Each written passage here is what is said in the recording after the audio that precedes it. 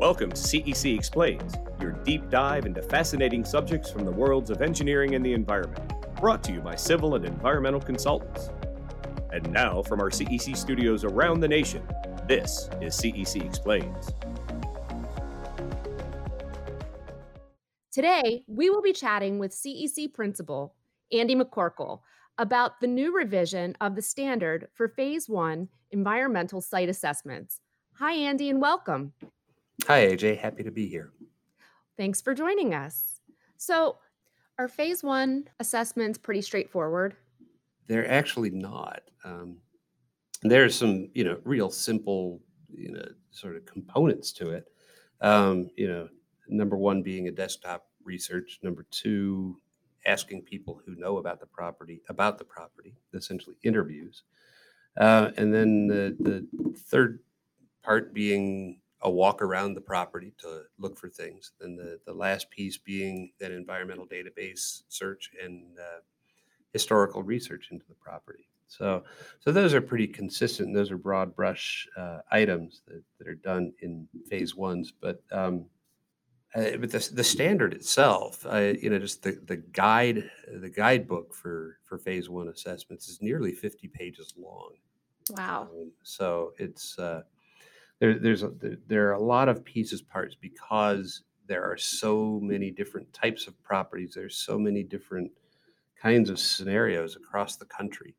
You can imagine all the way from a piece of property in Manhattan to a farm field in the middle of Iowa, and everything in between. Pittsburgh being one where all these old factories that are now ballparks and conference centers and hotels. The range of properties is incredible, and that's part of the thing that the task group wrestles with. Are all the concerns that people have about specific instances. What happens in Arizona is actually quite a bit different than what happens in Massachusetts. So Sure. Yeah. Why is ASTM revisiting the standard for Phase 1 environmental site assessments? Okay, by ASTM's policy, every 8 years, a standard has to be either reissued the way it is, revised, or essentially the standard will sunset. It goes away. So this is the 8th year in the cycle. The last standard was revised in 2013, and so it's time to take a look at this again. And so 2021, ASTM is going to issue a revised standard. Can you walk me through ASTM's process to revise a standard and who is involved? ASTM establishes committees and task groups for each of the categories of standards and practices that it establishes. In this case, there's a task group for the 1527 standard, and that's comprised of more than 200 individuals from across the country. And those individuals are divided into two basic groups. The first group being those who use phase ones, and the second group being those who produce phase ones. Users wind up being lawyers, banks, lending institutions, insurance companies, and the producers are, of course, environmental consultants like us. That's a lot of people involved in this. Would you agree that most Phase 1 practitioners feel the current standard is good enough? I would agree. I think the standard is good. I think we all can understand that it's a large document. There are parts of it that are confusing. It's a consensus document. Many, many people have worked on it. The language in certain sections, we think, can be clarified. And so the purpose for the changes that are upcoming, it's not to make any changes in the way phase ones are done. It's not to revise any of the major components of a phase one, but it's really being, we hope, improved to clarify certain items that some folks find confusing. The other objective of this revision is to try to get more consistency across the industry. We all know that there are certain folks who prepare maybe substandard phase one reports. We'd like to see those brought up to a higher standard. What does the task group hope to gain from the revisions? The idea is to have consultants produce better reports to get more consistency across the industry, like I said before. We know one of the objectives of a Phase 1 ESA is to comply with US EPA's All Appropriate Inquiries, or AAI rule.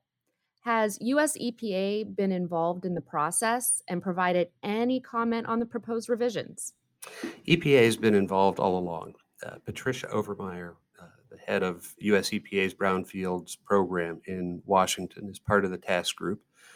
And she's provided significant comment as we've made revisions to this, and I would say helped to be the bumpers on the bowling alley, if you will, from US EPA's perspective as we're making these changes. And the process, the way it will work is that ASTM will revise this standard. It'll publish the standard, make it public, and US EPA will then issue a Federal Register statement that indicates that the ASTM 152721 will comply with AAI. Can you give us any highlights as to the kind of changes we might expect to see in the new standards? As I indicated earlier, the task group's goal is really to provide clarification and consistency across the industry. I don't think there are going to be significant changes that require additional scope or additional effort that would increase the cost of Phase 1. Basically, the standard's going to be revised to require what most everybody does, especially with historical research. Right now, there's a requirement to research at least one of the historical resources, but now the standard is going to be revised to require the consultants to look at the big four. And those big four are historical fire insurance maps, historical aerial photographs, topographic maps, and street directories. So the consultants are going to have to look at those for both the subject property and the surrounding properties or the adjacent properties. The other thing that I think the big change that everybody's going to notice right away is that the term property in the standard is now going to be referred to as the subject property, the property that we are looking at in terms of the Phase 1 that is uniformly throughout the standard going to be referred to as the subject property. Can you give us an example of how historical research is being used currently? The way it's being done right now is, and this is not going to change with the new standard.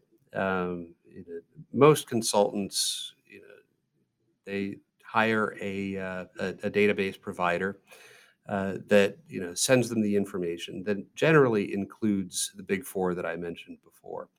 Oftentimes, some of those resources are not reasonably ascertainable. You can't get them, or there's not enough map coverage, or there are not aerial photographs that extend back to 1940 or before. So there's really not going to be any significant change in the way things are done.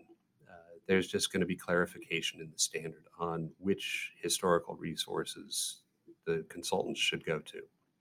When does ASTM expect to have the new standard published and released to the public? Right now, the current plan is to finish our balloting process, to finish revising the standard, getting it out for consensus, getting everyone to agree on it before October or November. And at that time, ASTM will go ahead and issue the standard. Right behind that, in December or January of 2022, US EPA will issue its Federal Register that signifies 1527 standard complies with AAI. Thank you, Andy, for joining us for this episode. Before we go, can you summarize the main takeaways regarding the upcoming changes?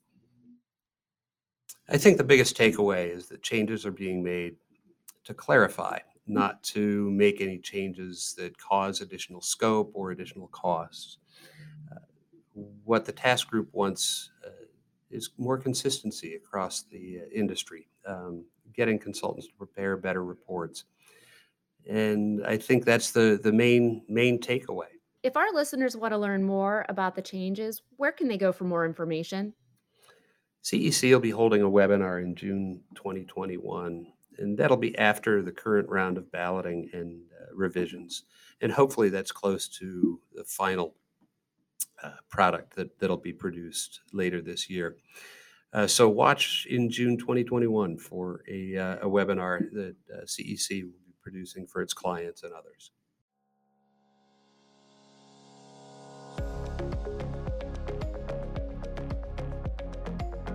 Thank you for listening to this episode of CEC Explains, brought to you by Civil and Environmental Consultants. Got a question about this episode or an idea for our next one? Reach out to us at cecinc.com/podcast. Don't miss an episode of CEC Explains. Subscribe now wherever you find podcasts. Because when CEC explains, you're always invited to listen.